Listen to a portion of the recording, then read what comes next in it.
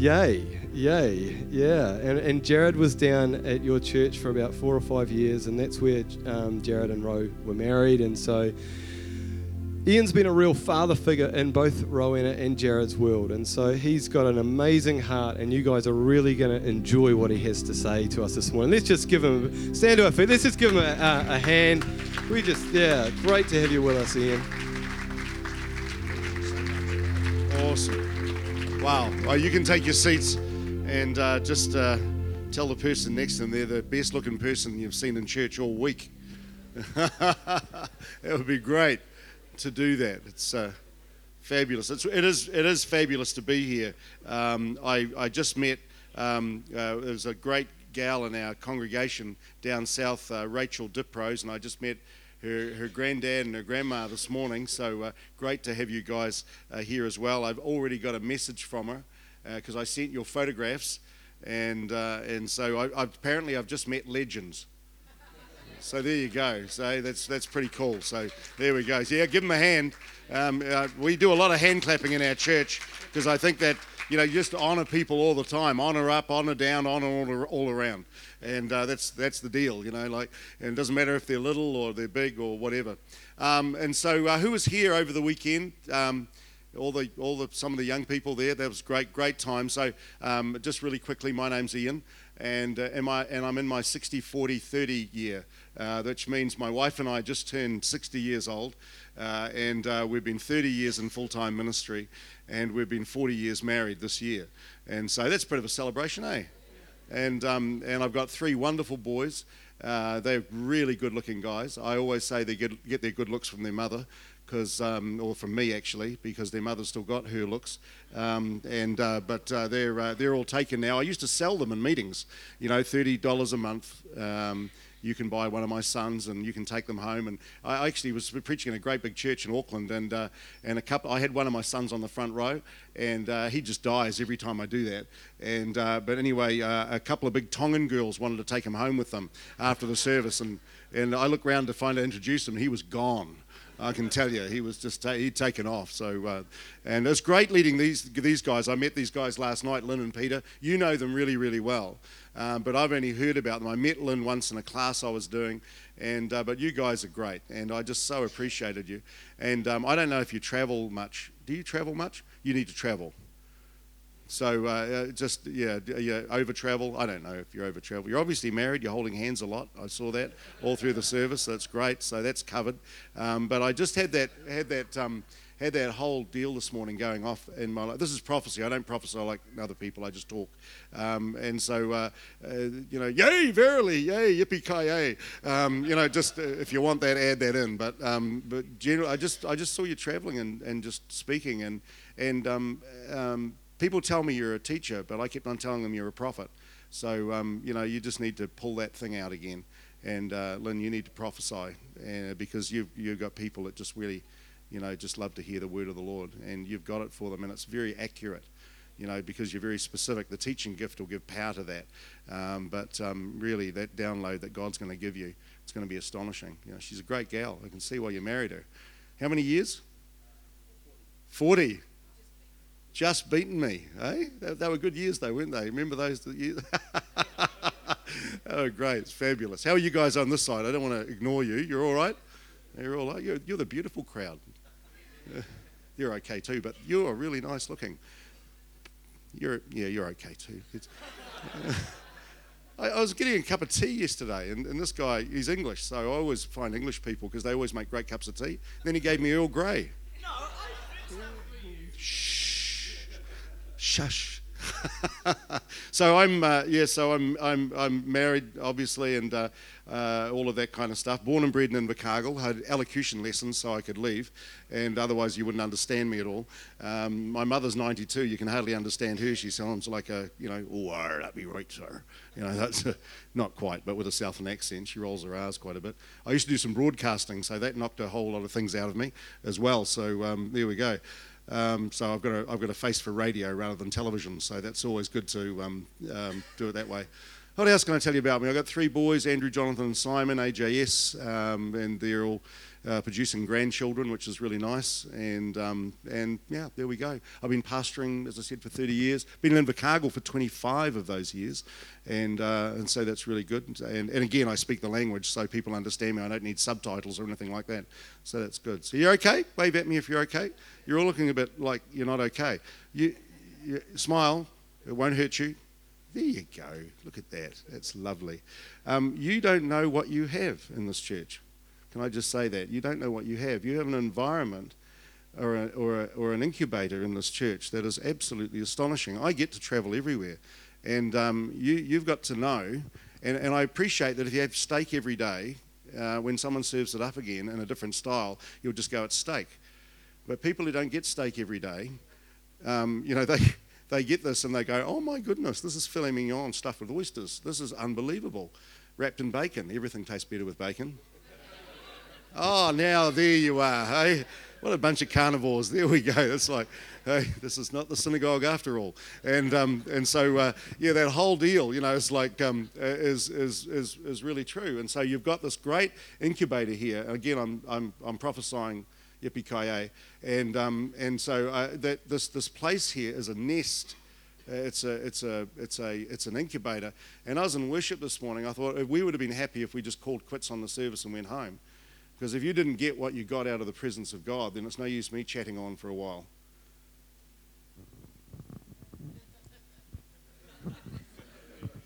You know, yeah, I really mean that. I really mean that. There are a lot of places I go, and I go, please quit now. That's to the musicians. And, because Joff and I have to dig services up, before I get to thing. But here, I'm just enjoying this wonderful anointing that you've got in this place. And please don't despise it. I'm sitting here going, some people, I've got a feeling that some of you probably get this week after week after week and going, oh, it's just church. Trust me, it's not. This presence is unreal. This is how bad it is. A friend of mine was ministering in Switzerland, and so he was there, and he was doing much like I was doing, just introducing himself and da-da-da. And he said, oh, we had some kids come the other day at church, and it was really nice, just trying to connect with the people. Particularly Swiss people are very difficult to connect with. They've got that Zen-like expression, and you can hear their clocks ticking silently, and they're just there, and so he's sharing a little bit how these kids came to the altar, and the power of God touched them. They gave their hearts to Christ, and then they started to weep, and like that, and the place was shocked. And he said about salvation. I had salvation. People would cry. Why would they cry? They said they cried because the presence of God touched their lives, and it just they began to weep and all of those kind of things. They had never heard of that. Now you got to understand what we take for granted as like filet mignon services, that you've got to understand that that's not true for the majority of Christians that live in the world today. They live under terrible situations, and there's like over 150 to 250,000 Christians being martyred every year, and we take worship for granted. It's not going to be forever. Like we need to understand that. And so I haven't come to depress you. Please don't be depressed about this. It's like you have got something really crazy good here. And so, I just really want to honour that and honour you musicians, because, the prophet in the Old Testament said he called for a musician, and when the musician played, the hand of the Lord came upon him. So musicians just aren't playing lift music. They're playing something that will bring you into the presence of God. And if you want to catch that wave, I'm not any musician though. I don't care. Don't give a rip. Don't be an idiot. Just begin to get on that wave and be able to just reach into the presence of God and touch something. That's good, eh? Smile at me, love me. There you go. Oh, some of you do, some of you don't. That's fine. That's awesome. So there we go. I want you to turn. Oh, actually, before I do that,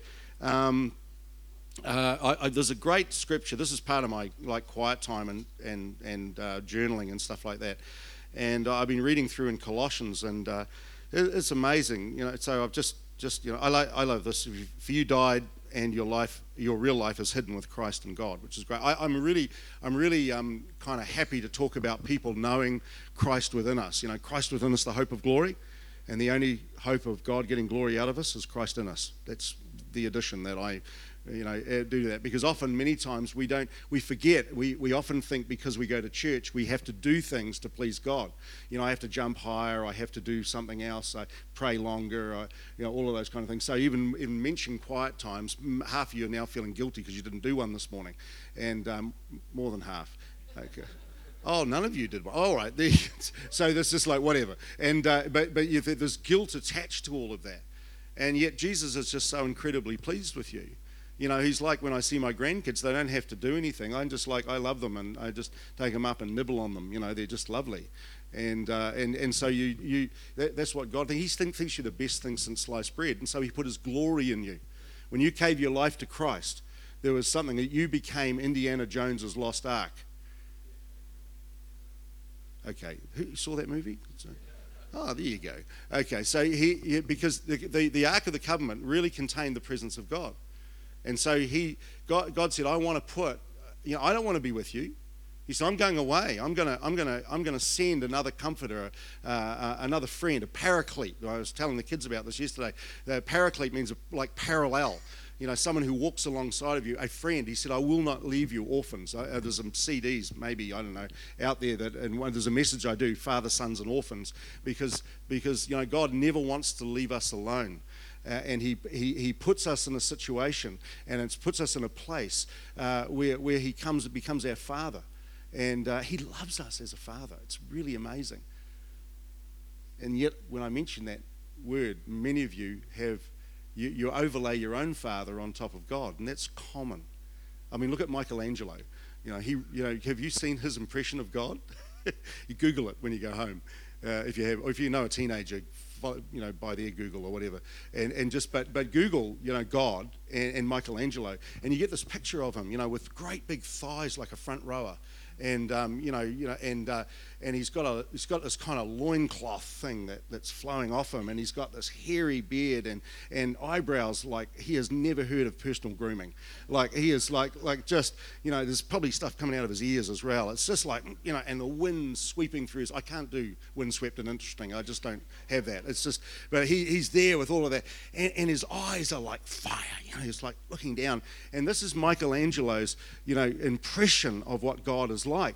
And I look at that, and people go, oh, well, that's amazing art. I went, he had a really dodgy father. Like, his father was angry all the time. And what happens is that we begin to overlay that. My wife, Dale, is just amazing. And trust me, she makes me look good. But she came from an incredibly broken background, violent alcoholic, just the whole thing, just sexual stuff going on all the time. I mean, people are still alive, and so I can't tell the whole story out loud on tape, but it's just an astonishing thing. And God spoke to her when she was 3 years old, when her cot was being broken up for firewood, and he said this to her. She said, I remember this so clearly, even as a 3-year-old, and she said, I didn't even know it was God because I didn't know God. But who knows that God's working on you before you think, it's like, oh, I've just found God. No, he wasn't lost. I just want to lift him up. I just want to lift God up. He says, trust me, he is lifted up already. I'm going to make him Lord. No, he was Lord before you made him Lord. It's all right. It's okay. It's just like, and so we just come into that zone, And so God spoke to this 3-year-old and said this, it's going to be all right. And it was anything but all right. But in the midst of that journey that Dale had right through school, and from the time she started being abused sexually, and her mother hiding money in the lining of curtains, and just because they were so poor, and they just doing all of those kind of things. And when she, right through up into her early teenage years, this incredible abuse and violence perpetrated on her and members of her family, and all of those kind of things. And so when she found God, she loved Jesus but hated the Father. I brought her home to my home. I came from goody two-shoes background, and I had everything I wanted. I was brought up in a Christian home. I woke up in church. I think my mum had me in church. I was just like one of those things. My first recollection was actually being in church. In fact, I'd go to church, and then I'd wake up on my bed at home, and I'd lie in my bed at home. I can still remember this as a little boy, going, how did I get here? It's like magic. And so that was my background. And so when Dale came into my home and I brought her home to my dad just embraced her, because he'd never, he just goes, finally, he's got a girl that looks stable. And so he embraced her, and he said it was like hugging a concrete power pole, because she just like, what's he going to do? This is a father. So we have to come to a point of understanding that, that this incredible Father's love for us is not based on your earthly father. And there has to be a whole bunch of stuff and it's not desperate. It's just, and worship helps us with that, because we say, Father, I want to come and climb up on your lap again and know the fondness that you have for me. And often there's points of forgiveness. Now, she forgave her father, and he was a terrible man. And to this point, this is how she did it. At some point, not only did she forgive him and confront all of those things, which really tossed a spanner in the works for the family, but she changed her name. She was born Dale and is still Dale, but she was born D-A-L-E, Dale, but she has her name changed. Do you know how much it costs to put one letter in a name legally? It's a lot of money. And I have a friend who's a lawyer who gave me a good rate, but she is now D-A-Y-L-E, because she wanted to put the name of God. The best thing she could think of was Yahweh, and so she took the Hebrew if you like, letter, if you like, that would signify that, and stuck it in the middle of her name, because she said, this is a memorial stone that I am now forever changed. And when she ministers, you can't believe, even her family, they go, I remember getting off a plane once, and they looked at her, and she was unrecognizable to her family, because God had removed so much junk from her life. That's pretty cool father stuff, eh? So anyway, that's just kind of an addendum for all of that. And when I read these kind of things and think, it just talks about our new life. You have died with Christ, and He's set you free from the spiritual powers of this world. Isn't that awesome? Thank you for that underwhelming response. It is awesome. We go in our head because, and the underwhelming response is there because it's not reality in our life. Because otherwise you'd be standing on your seats cheering. And the interesting thing is that whilst we get saved, we never come to a point of actually growing up in God and understanding that actually He's not lying to us, He's loving us. And as we walk through the valleys of the shadow of whatever death that you are going through, He said, I'm going to be with you. He said, I'll provide a table for you in the presence of your enemies. And whatever enemies you've got at the moment that keep you from the presence of God, He is providing a banquet for you in the midst of all of that. And I love that. And that's amazing. And then it goes on here. I love how Paul writes. He's just so real. He goes, don't lie to each other. You've stripped off your old sinful nature with all its wicked deeds. Put on a new nature. He said, just put it on. You put on clothes this morning, which all of us are incredibly grateful for.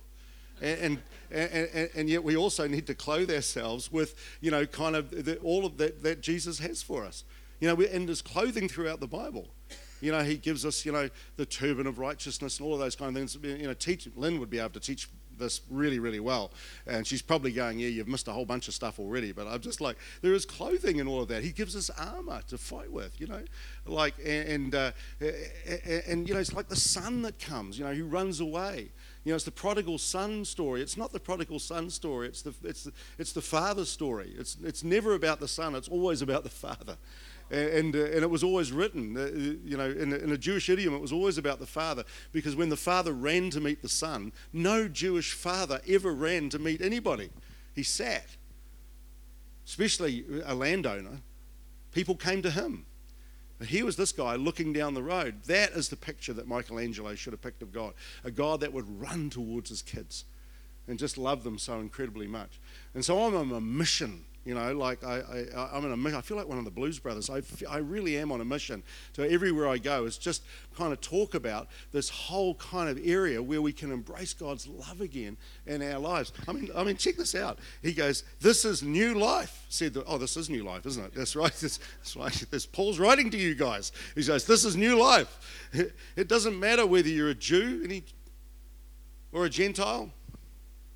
Some of you are not sure. You think you're just New Zealanders. All right. So that's fine. Circumcised. Uncircumcised, let's skip over this bit, it's kind of like awkward. And, barbaric, any barbaric people here? Thank you. There's always one. It's awesome. And they're always youth. And then someone just pointed out someone else. That's awesome. I love that. Any uncivilized people here? Yeah, the back row is completely out of control, I'm telling you. It's awesome. I love the back row. I'm going to move my pulpit to the back row. I love it. It's very, very cool out there.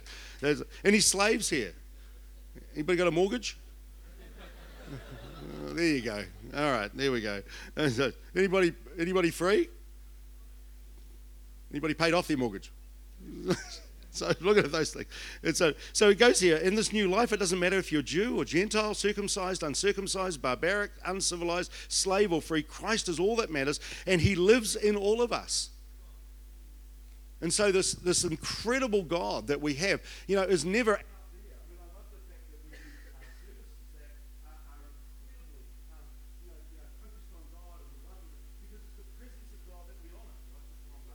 I just pushed the wrong button. I'm sorry. So did you catch all of that on tape? Too bad. and so this incredible God that we have is just leaking out of us. I used prophetically yesterday with the young people the fact that the story of Gideon is astonishing, because what happened was that Gideon's army was reduced to, from multiple thousands to 300 men without weapons. And so what happened is they gave them a pitcher, which is a clay jar, and then they gave them a flaming torch and then said, hide the torch. And then the simile that's brought into 2 Corinthians, it says that, and Paul writes this, and he says, you have this treasure within an earthen vessel. And he talks about, it's the whole, and Jewish people understood this because they knew that he was always referring back, because the old, the new is in the old concealed and the new is in the old revealed. And so there's a concert, if you like, of things going back and forth. I'll show you that as we close in a few moments. And all the people looked hopeful then. It's like, I love that, we'll close in a few moments. But it's just, and it's true. I don't speak long because I appreciate that people have got a whole bunch of things to do, but I'm trying to get as much information and as much heart, if you like, to you at the moment, because information won't stick, but revelation will take you on an amazing journey.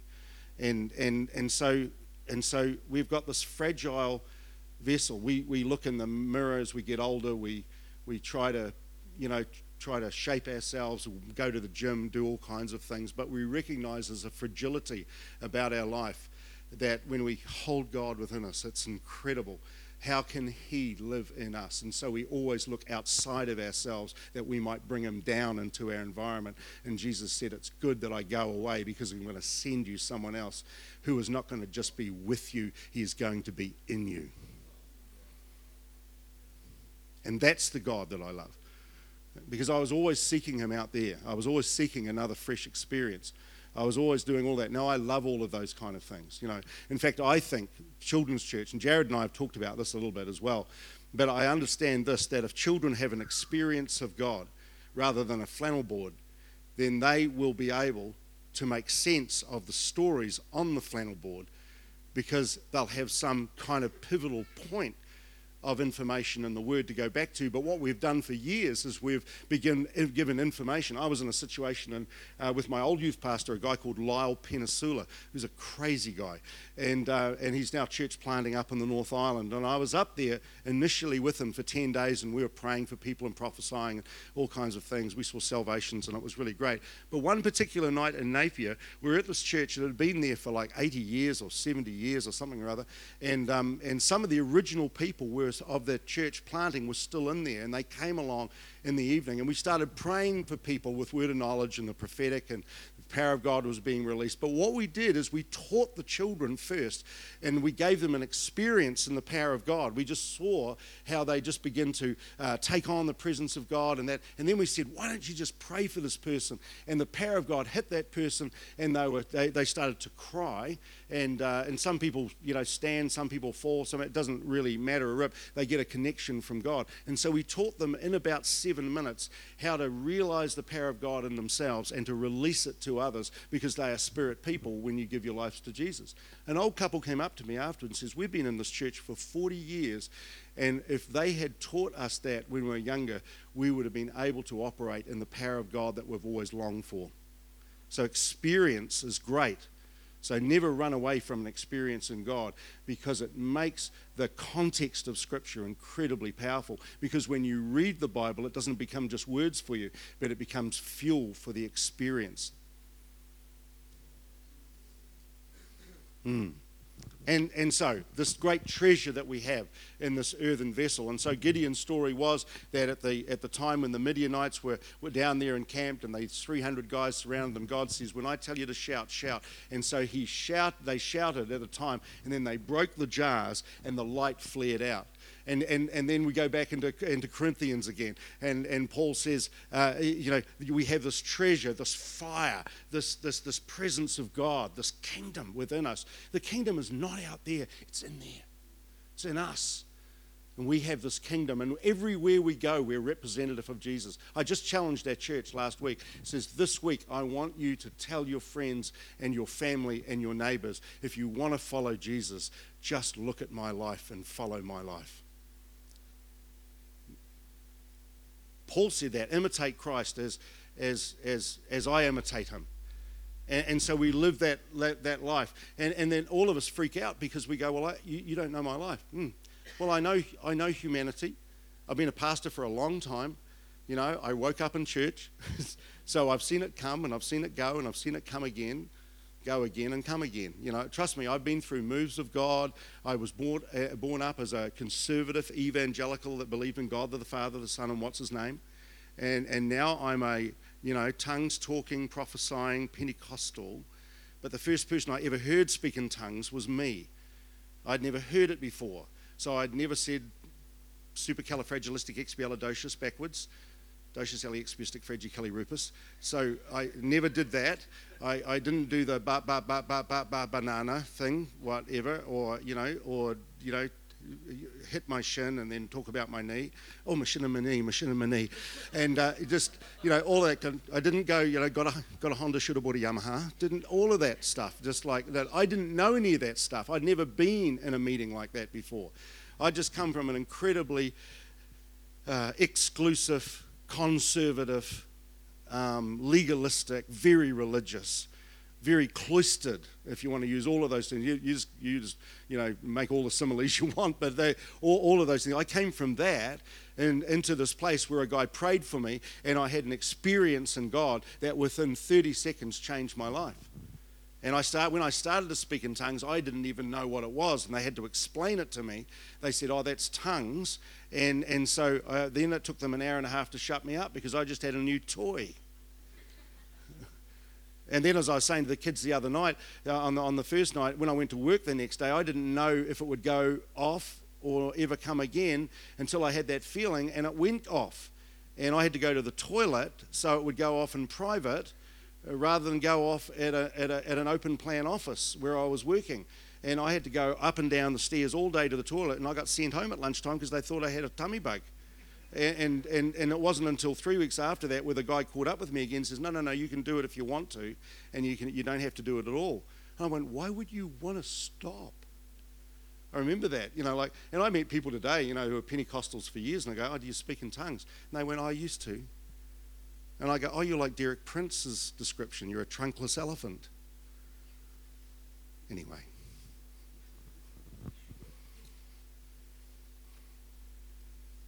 God is so kind. He is just the kindest person that you've ever met. He really is kind. He's not like you think he is. Surprisingly, he is just not. C.S. Lewis, if you ever read anything like that, C.S. Lewis was constantly writing about the kindness of God and the surprises of who he was. But Jesus did something else. Did you know that Jesus was a rabbi? It's really funny because a lot of people go, no, I don't think he was a rabbi. He was. He was Jewish as well. Do you know that? Yeah, it's really interesting. So the book that we have has been written ostensibly to Jewish believers. And then we were grafted in. And you probably know that if you've been around long. So we kind of come along at a late stage. But the early church was very Jewish in its traditions. And then Romans came along and changed a lot of that and changed a whole bunch of stuff around. And I'm not indicating, like, please hear me when I'm saying this. I'm not an Israelphile. And so I'm not trying to get you back into wearing, whatever you're wearing, blowing shofars and all that. If you want to do that in the privacy of your own home away from me, please do that. It's really cool. I was sitting on the front row and a guy had a shofar once and I never saw it. And he was right behind me and I was just getting lost in worship and he suddenly...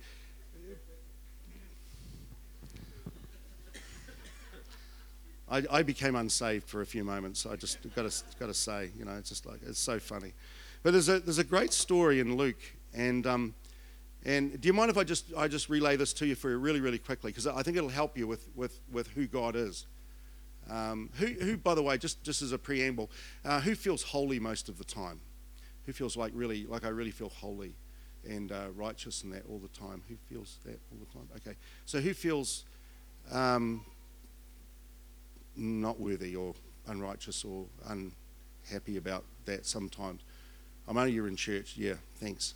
Yeah, that's okay. Yep, good.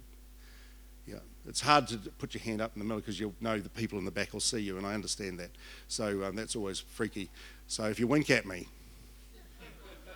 oh, there you go. Yep, yeah. So but most people, it's amazing, feel unholy or unrighteous most of the time, but they never feel holy. And yet we have a holy God living in us. It's bizarre, eh? So he is our righteousness, he's our treasure, all of those kind of things. This will help you. So what happened with Jesus? He's just on his way, and he'd been seeing some great things. He'd seen a guy, he'd cast out the 1,000 demons. You remember that guy?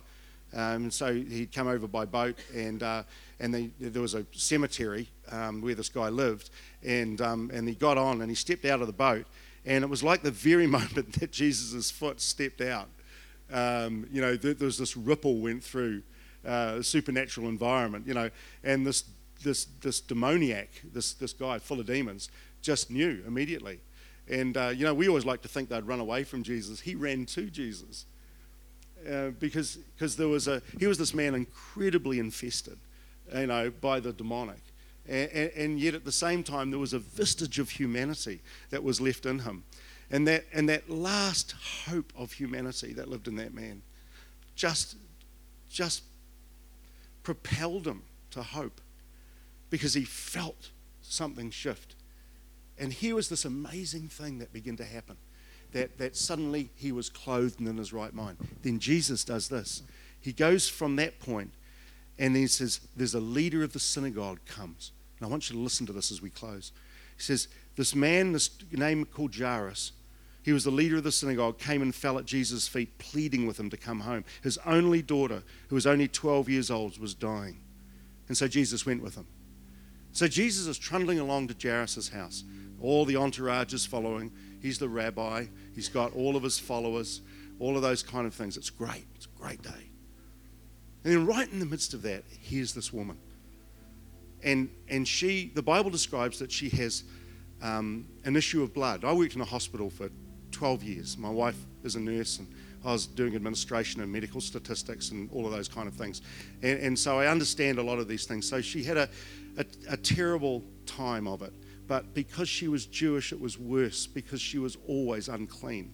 So that meant that her family could not touch her, and she could not touch her family. Now, for 12 years, she was isolated. They could see her from about a distance of about 30 yards, but they could never touch her. They would leave food for her, and then they would withdraw from her.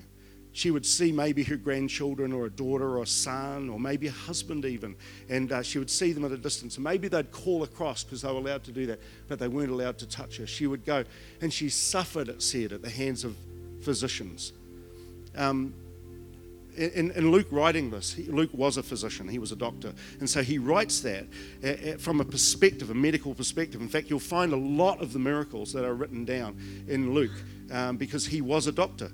And so here he is saying suffering at the hands of, look, Do you know that it's only been 100 years since they invented anesthetics?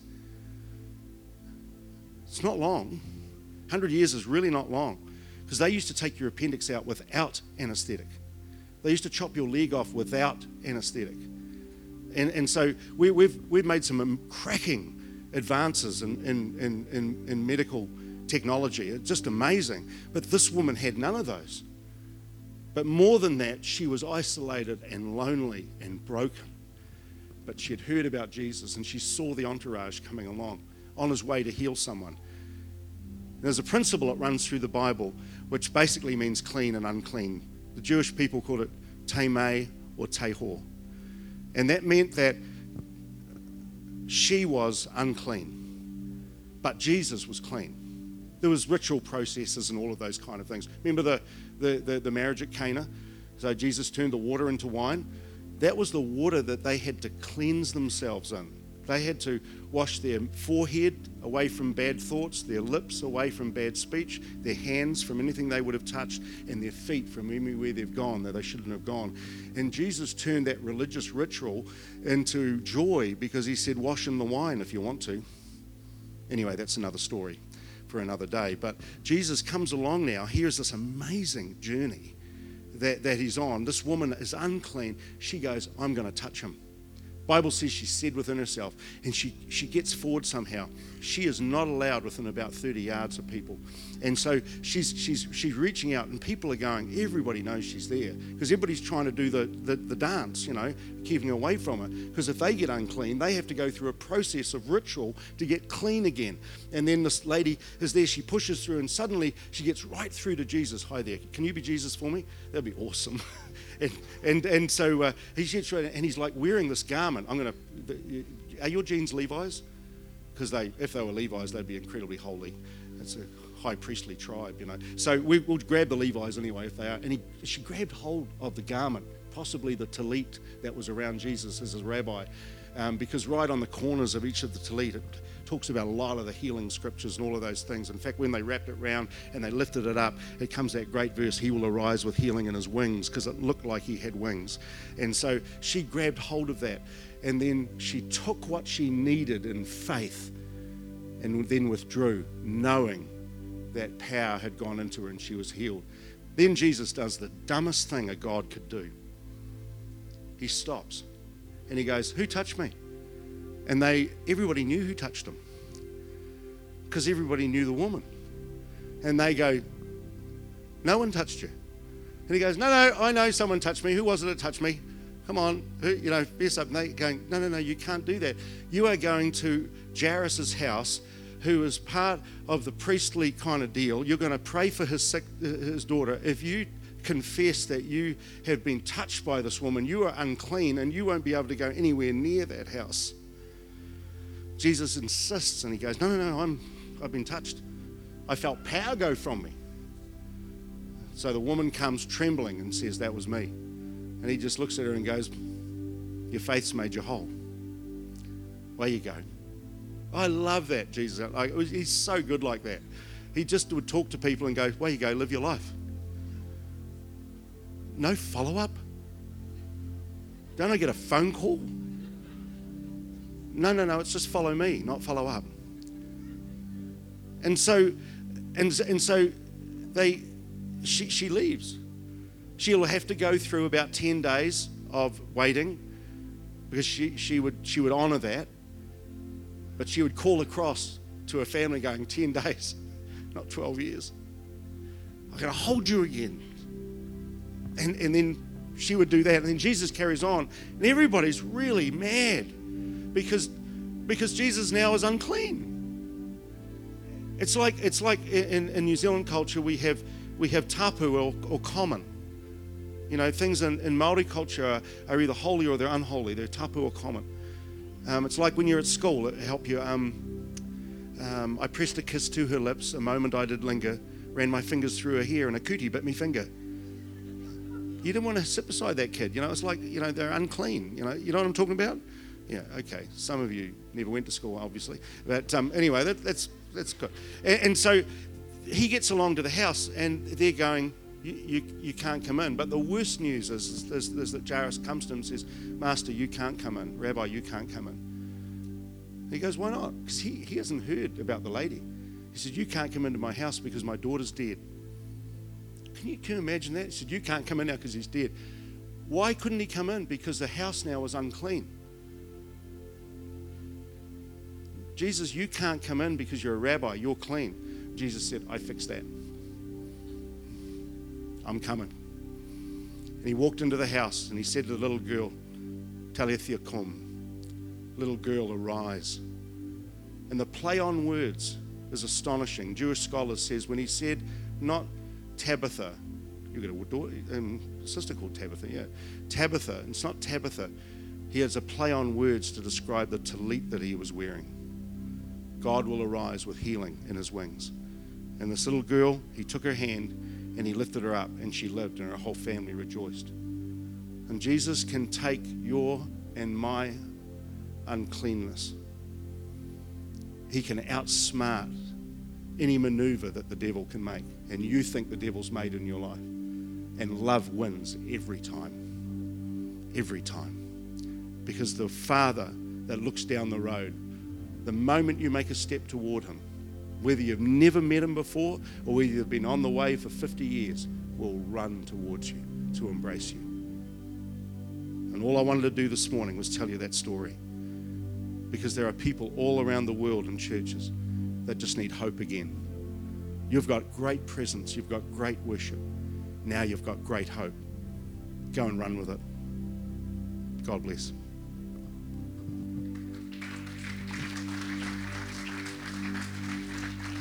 Awesome.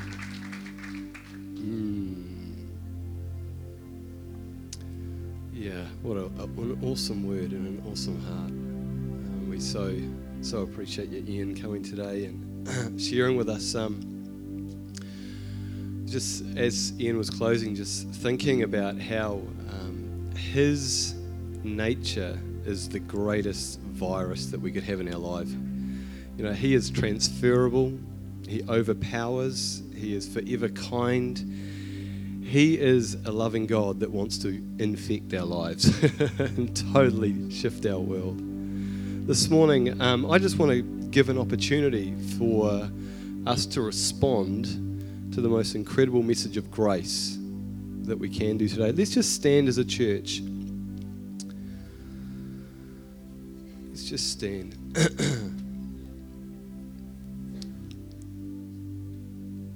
I just want to give an opportunity this morning for you to respond to love again. Maybe it's again, maybe it's for the first time. But God loves you like crazy, like madness.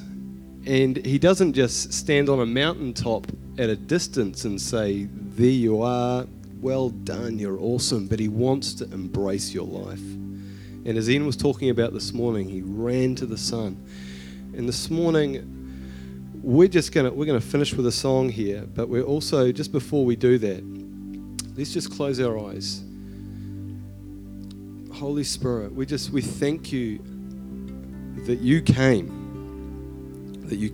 to this life, you came to my life, you came to our life, you came to this planet to reveal the nature of God and to lead us into truth, to comfort us, to be with us so that we wouldn't be alone. And we thank you for that today. We welcome your presence. We welcome your goodness. We welcome your comfort. We welcome your leading. We welcome the revelation of the Father's love to us today. This morning, church, if you're here today and maybe for the first time you want to step into his love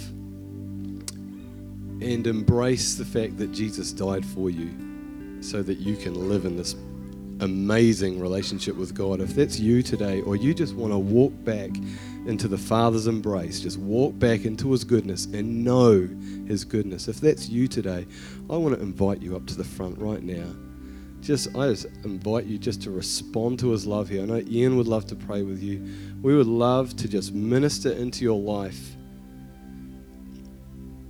minister his wholeness into your goodness, into his goodness into your life. If that's you here this morning, then we welcome you right now in this place.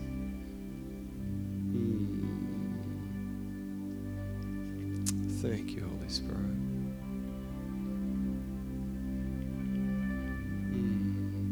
Thank you, Holy Spirit.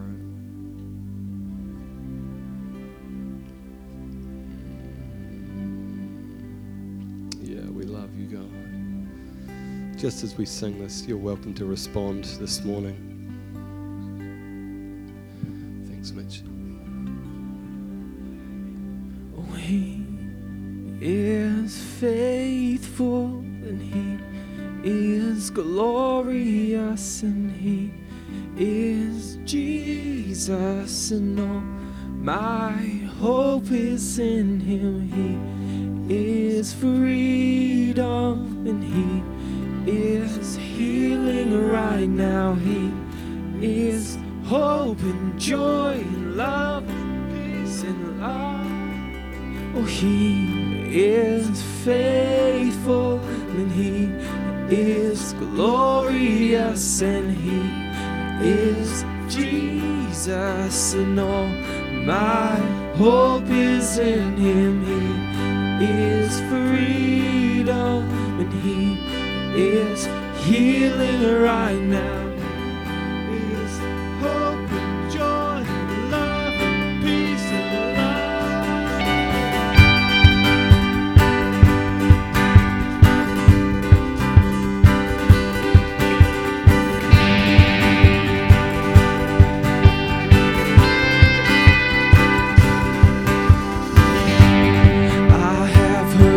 sound coming on the wind, changing hearts and minds, healing brokenness.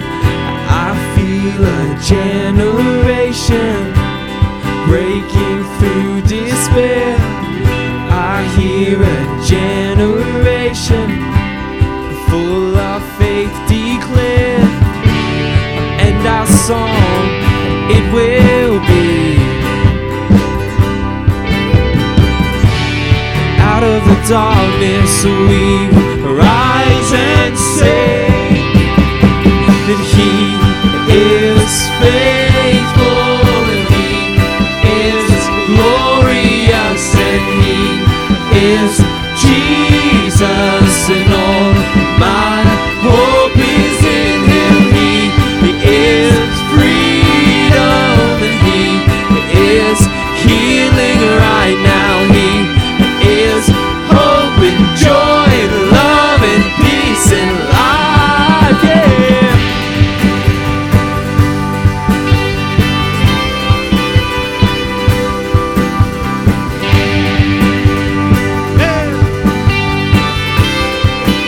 I've seen a light.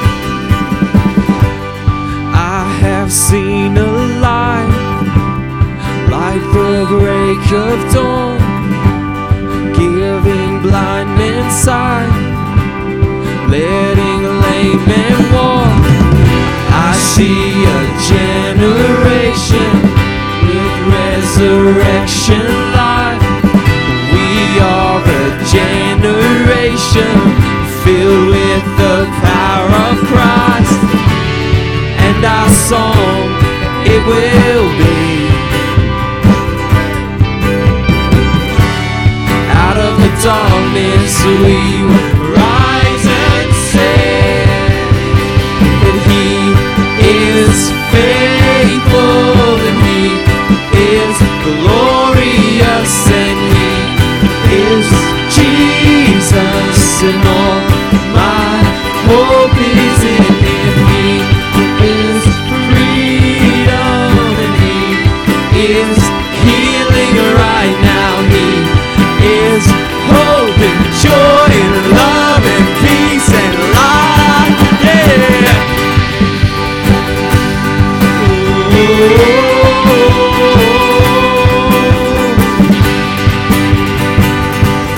Oh, 'cause he is faithful.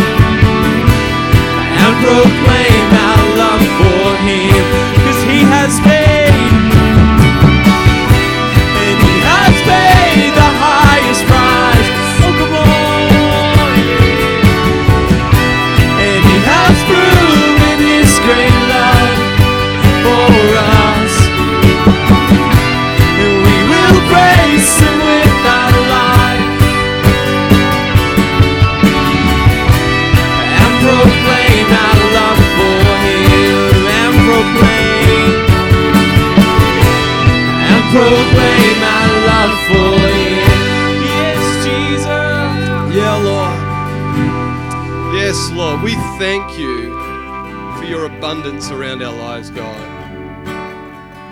Lord, we thank you for your goodness, Lord, that when the ark went to the house of Obed-Edom, his life was rocked. We thank you for rocking our lives, Lord, continually. Yes, God. We say yes to you again, again, again, and again, and again today, God. You're so good. Yeah, Lord, and I just pray for this church. I declare your blessing over every life and family here today, God. I thank you for your strength and health. Lord, for your strength emotionally, Lord. Lord, physically, Lord, I just thank you for financial breakthrough, Lord, where people are contending. Lord, we thank you for a promotion, Lord. Lord, for those who are in business, Lord, we thank you for strategies being released, God. Thank you, Lord, that you're with us. In your awesome name, amen. Hey, go on and have a fantastic Sunday and a great week. Enjoy some coffee out the back, and we'll look forward to seeing you during the week and next Sunday.